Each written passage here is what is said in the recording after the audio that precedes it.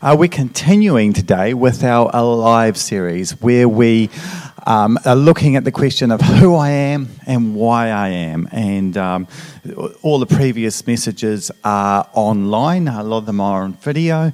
But last time we were in the building, we had Sheridan Rogers come in. And were most of you here for that? Great message. And he spoke from John 10:10. So... just next slide, Jackson. And John 10:10 says, "The thief comes only to steal and kill and destroy. I have come that they may have life and have it to the full." And look, if you haven't seen the message, it's available online. But he basically looked at that abundant life, the life to the full. He said, live a big life. And I thought I'd also speak a little bit about this slide. But I'm going to start from the beginning of the verse. And that's, how do we stop the thief? So anyway, if you guys know there's a thief prowling about in the neighbourhood, what ways are there to stop the thief? So anyone got any ideas? How do you stop a thief from getting your stuff? You could ring the cops, yes. What else?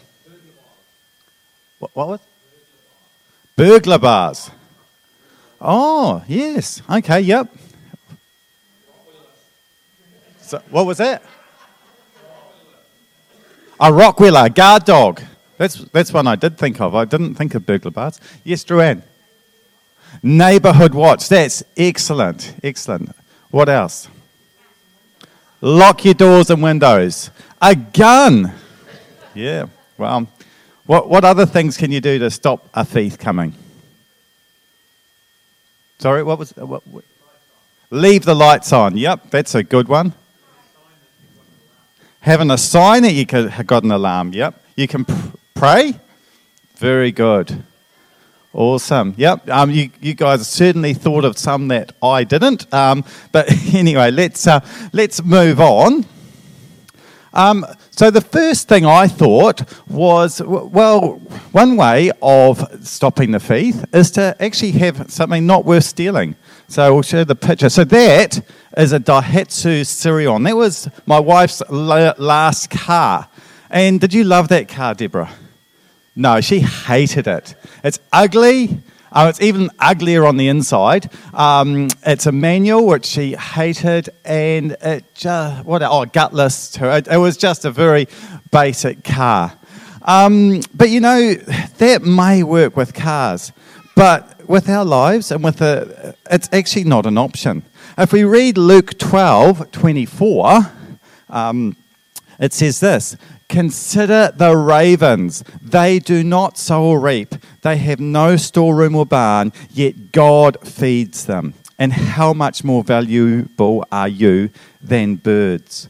And so what it's saying is it doesn't matter what you think of yourself, or, you know, a lot of people think this is an option. Oh, there's nothing, you know, I'm not important, but God thinks that you're important. So much so, he sent Jesus to die on the cross. So, you know, do not undervalue yourself. Your worth is more than you can ever know. He says here, you know, he feeds the ravens, he feeds little birds, and you're much more important. So as far as stopping the thief goes, this isn't an option, even though lots of people think it is.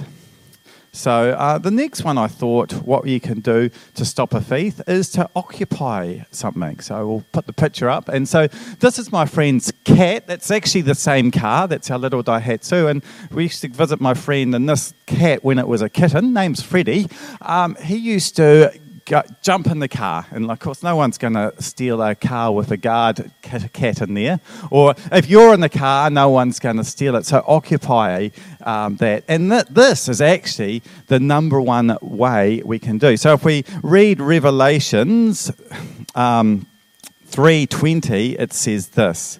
And this is about Jesus. And so if Jesus is occupying our life, the thief isn't going to come in and stealing through. So Revelations 3:20 says this. "Here I am. I stand at the door and knock. If anyone hears my voice and opens the door, I will come in and eat with that person, and they will with me." So there's an invitation there from Jesus that if he comes into our lives, that, and he's knocking at all of our doors. So that's the number one way we can stop the thief, by asking Jesus into our hearts.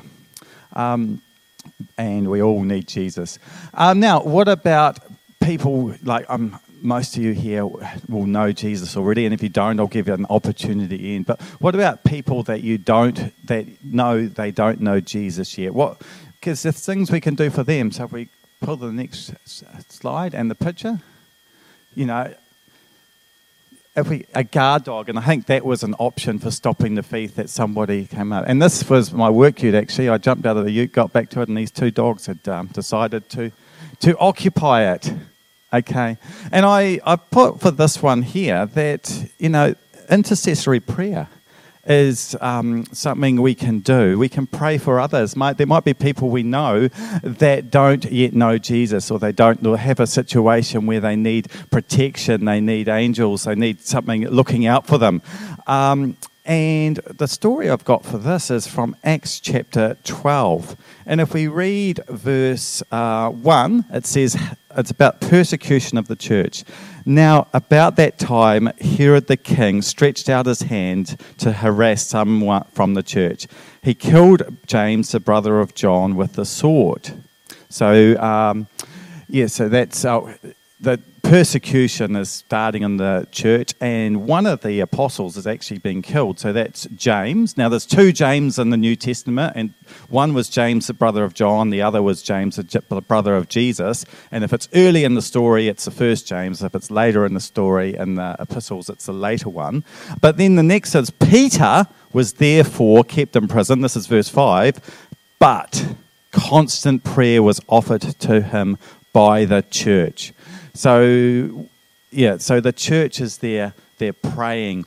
They're praying for Peter because, he's in this situation. Doesn't look good for him. Looks like a hopeless situation, in fact, seeing what's already happened. But constant prayer was offered by the church. And then if we go to verse 7, now behold, an angel of the Lord stood by and shone a light in the prison. And he struck Peter on the side and raised him up and saying, arise quickly.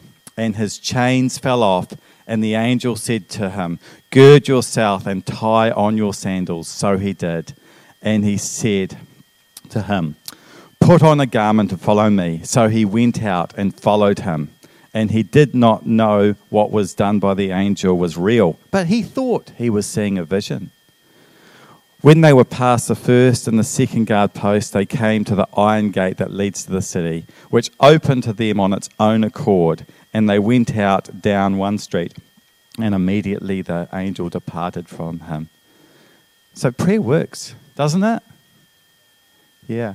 So you can, we can always pray into a situation. That's a good way of stopping the enemy from, stopping the thief coming. So that's that story in Acts 12, prayer. What else? If we just click a couple clicks, we can hide things in the photo. So that's the same car. Tree fell down. Of course, we couldn't claim insurance because there was zero damage. But we can hide. And when I was looking at hiding things, in fact, I've got a story. I actually used this technique to stop a thief last week, in that we had a wedding to go to in Tauranga, and my brother was going to fly into Tauranga, hire a car in Tauranga. Flight got cancelled, so he could only fly into Hamilton. I said, well, you can borrow my spare car. But I had to get my car to the airport and leave it there. My wife had actually banned me from cycling that morning. She said, no, you're not cycling this Saturday morning. We've got a wedding on. So we want to get ready for that. Anyway, my mate cycled past the airport on a Saturday morning loop, and I needed to leave the car there. So I saw what I thought was a great loophole. So I took my car to the airport and hid the key, got a piece of blue tape, hid the key behind the wheel. Okay, so my brother came, found the key where it was hidden, but so that's a way that we can use to hide from the natural thief. But what about spiritually? How can we hide things spiritually? Well, if we read the last story about Peter, he was hidden, and the prayers of others helped hide him. But if we look at a verse about being hidden in Christ, we can't go past Colossians 3, 2 and 3, which says this: set your minds on things above, not earthly things. For you died, and your life is now hidden with Christ in God. So there's a key here. It's and it's found in verse 2. Set your mind on things above, not earthly things. And for you died and your life is now hidden in Christ. So if you set your mind on things above, you can hide in Christ. You will be hidden in Him. And the thief can't find you if you're hidden in Christ. So let's go back to another prison for a Bible story. And this Bible story is found in Acts 16. And it's a story of Paul and Silas. They were preaching the word of God, and people got upset about that, and so they put them in prison. And verse 24, Acts 16 says this: having received such a charge, he put them in the inner prison and fastened their feet in stocks. And now, in that seemingly hopeless situation, so they'd been arrested, their feet were bound up, they were right in the innermost part of the prison, no chance of escape. But what did they do? Did they look around them? They look at their circumstances? No, they actually chose to worship. They set their mind on the things above. But at midnight, Paul and Silas were praying and singing hymns to God, and the prisoners were listening to them. Suddenly there was a great earthquake, so the foundations of the prison were shaken, and immediately all the doors were open and everyone's chains were loosed. And so as they worshipped, as they set their mind on the things above and rather than on the things around them, God was able to, provide a great miracle and free them from that situation. That as they worshipped, they were hidden in Christ, and He was able to protect them from the thing that the enemy had for them, and that they were released that night. But not only were they released, there was salvation came to the prison. If you get to the not the prison, the guard, if you read the whole story in Acts 16. So that's hiding valuables or hiding in Christ. Okay, what other things? Well, one of the things we mentioned here was a lock, and a picture there. So, and we use that all the time. We lock our cars. We never put them in the door anymore because they've just got buttons on the side. But for the sake of the photo, I've looked at it, and I'm thinking, well, how does this relate spiritually? How does a lock relate spiritually? And so I was searching through the Bible and I really couldn't get past Matthew 16:19, which says this: I will give you the keys to the kingdom of heaven. Whatever you bind on earth will be bound in heaven, and whatever you loose on earth will be loosed in heaven. And I got to that scripture and I thought, gosh, do I understand that? It's one that there's a bit of confusion around, but I thought I'll better look into it more because it really does speak about locking and unlocking, because it's, what do you use a lock for? You use a lock to bind things up, and then when you unlock a lock, you free things. And it speaks, and when I look into it further, it speaks a lot about spiritual authority. Okay, and then it's also a commonly used scripture and used in spiritual warfare too.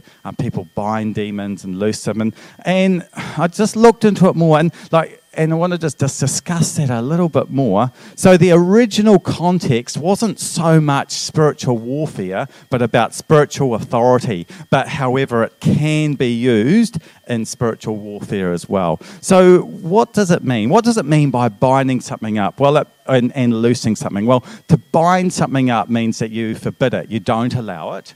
And to loose something means that you permit it. So it's actually be better said that whatever you don't allow on earth, I won't allow in heaven, and whatever I allow on earth, or whatever you allow on earth, I'll allow in heaven. So I thought, well, let's look at this, an example of this actually being done in the Bible. So if we go to Acts chapter 15, there's quite a big, quite a contention over circumcision, because the Jews had this tradition of circumcision, which is quite painful. Sounds, but cutting the foreskins off.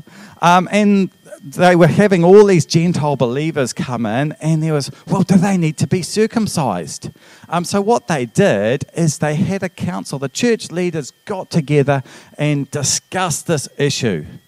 And in Acts 15, verse 28, they said, well, no, you don't. You don't. And they wrote this letter to the churches. For it seemed good to the Holy Spirit and to us to lay upon you no greater burden than these necessary things, that you abstain from foods offered to idols, from blood and from strangled things and from sexual immorality. If you keep yourself free from these, you will do well.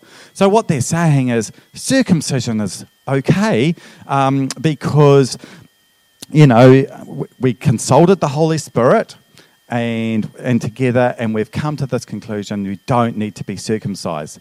Hallelujah! Make altar calls, or make coming to Christ cost a little bit more if they hadn't. But look, God honoured that decision, and had that council come to a different conclusion, as I say, things would be different. But they did. But if you notice there, one of the things they said was you are to abstain from foods offered to idols. So therefore, I didn't need to get circumcised, but I couldn't go out to the butcher and buy some meat because it might have been offered to an idol. And that became an issue to the church later on, because people would, they wouldn't know what had happened to that meat. So there was another council, which is not recorded in Scripture, but the church leaders would have discussed this.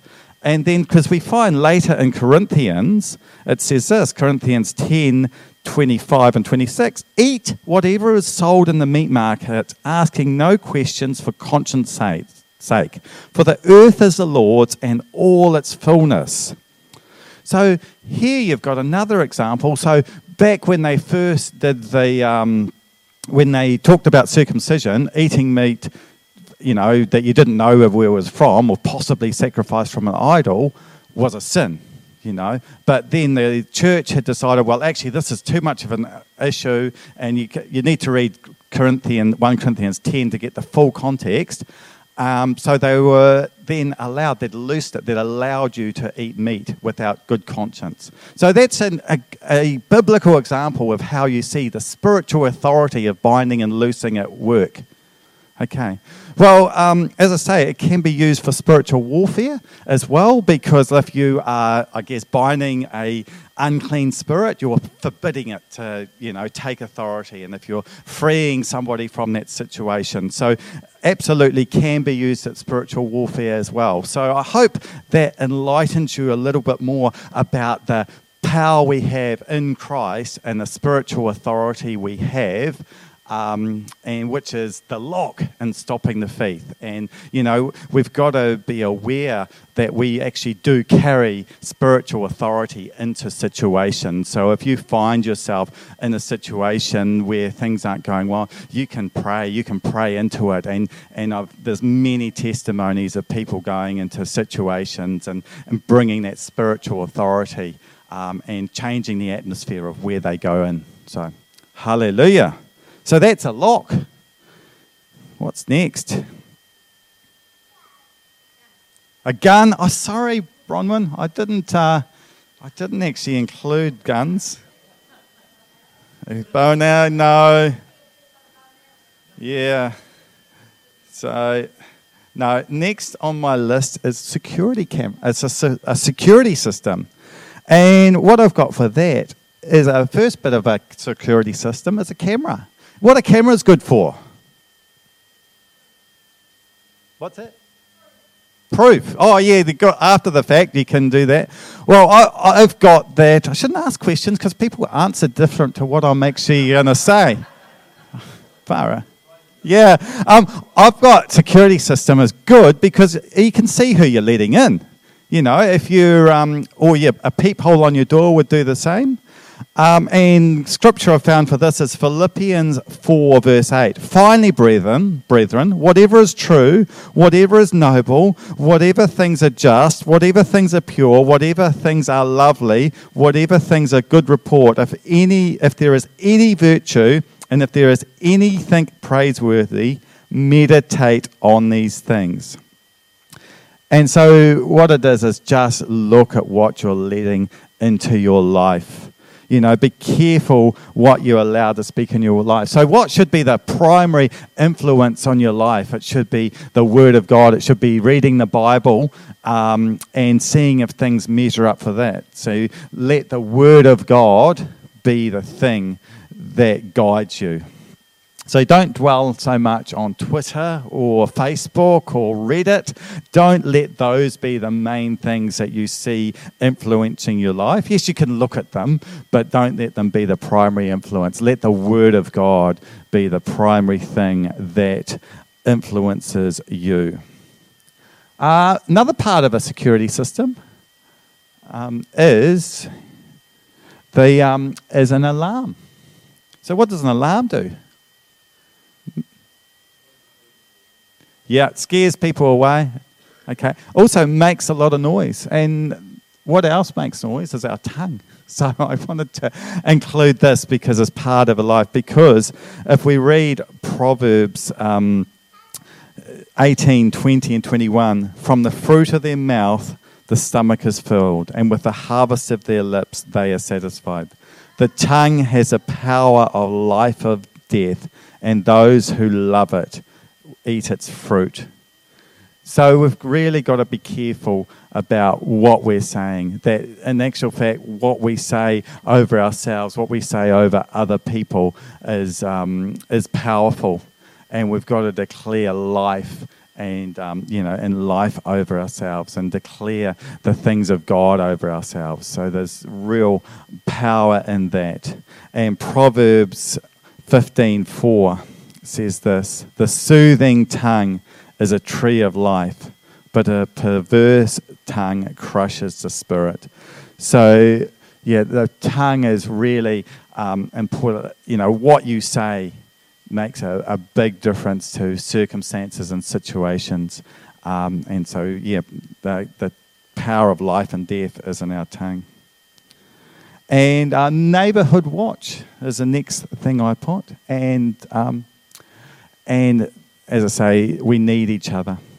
We can't do it alone. We need to be looking out for each other. If someone's in need, we need to support them. If someone needs prayer, we need to pray for them. Genesis 2:18 says this: then the Lord God, it's not good for man to be alone. I will make a helper for them. And in Hebrews 10:24, let us consider how to stir up one another in good works, not neglecting to meet together as a habit of some, but encouraging one another all the more as you see the day drawing near. So we need each other. We need to support each other. So just looking at the different ways we can stop a faith, and sorry, Bronwyn, no guns so far, but I couldn't find I thought about them, but I couldn't find a spiritual analogy, but I'm sure there's one somewhere. But just going back, we neighbourhood watch. We need to look after each other. We need to look out for each other. We need to be careful how we use our tongue. It makes a noise, but that can be for good or bad. We need to use that camera of our lives to see what we're letting in and to see whether it lines up with the Word of God. We've got to be aware of the spiritual authority we have over things. We can hide in Christ as we set our mind above, as we worship God and set our mind on things above. We are hidden in Christ. We can pray for others. That intercessory prayer, and prayer is a good way of stopping the thief. And finally, what we started with is that we need Jesus to occupy our life. So I just want to make an invitation here. I just want people to close their eyes and look if there's anyone here that hasn't accepted Christ or hasn't asked Jesus into their life. Just nod to me or give a thing, and then We'll pray. Hallelujah. Hallelujah. Anyway. Okay. Well, Lord, we do thank you that you are good, Lord, and Lord, that you came to give us life and life to the abundance. And we just pray that, Lord, that we would know you, Lord, and that have you in our hearts, that you would be able to keep the faith out, Lord. Just pray your blessing over us.